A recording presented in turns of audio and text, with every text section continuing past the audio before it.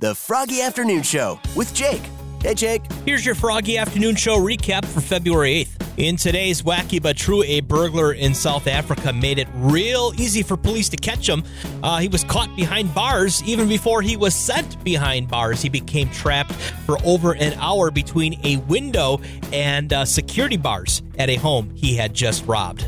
Isn't it great when karma just has a way of working out? Hey, Froggy, if there are 3 apples and you take away 2, how many apples do you have? 2. You do have 2. What's your name? Michelle. Michelle, someone hook you up with 2 tickets to go check out the Fargo Force game against the Tri-City Storm, Shields Arena this Saturday for you. Sounds good.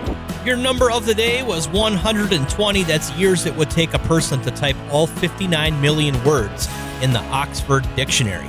So, Chumley, you built a new house not too long ago, but you lived with your brother for a little bit. What did he think of that? He thought it was really great because I took care of all 4 kids, did all of the laundry, cleaned his house because we had to live with him while they put this new house here. So he thought me being able to take care of 4 kids, all the laundry, and have his meal ready right before Yahtzee, and then he just made his mixed drink, and we're ready to go.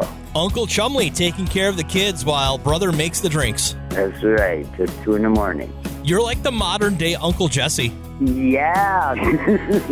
And there's your Froggy Afternoon Show recap for February 8th. Joining me tomorrow, 2 p.m. to 7 p.m. right here on Froggy.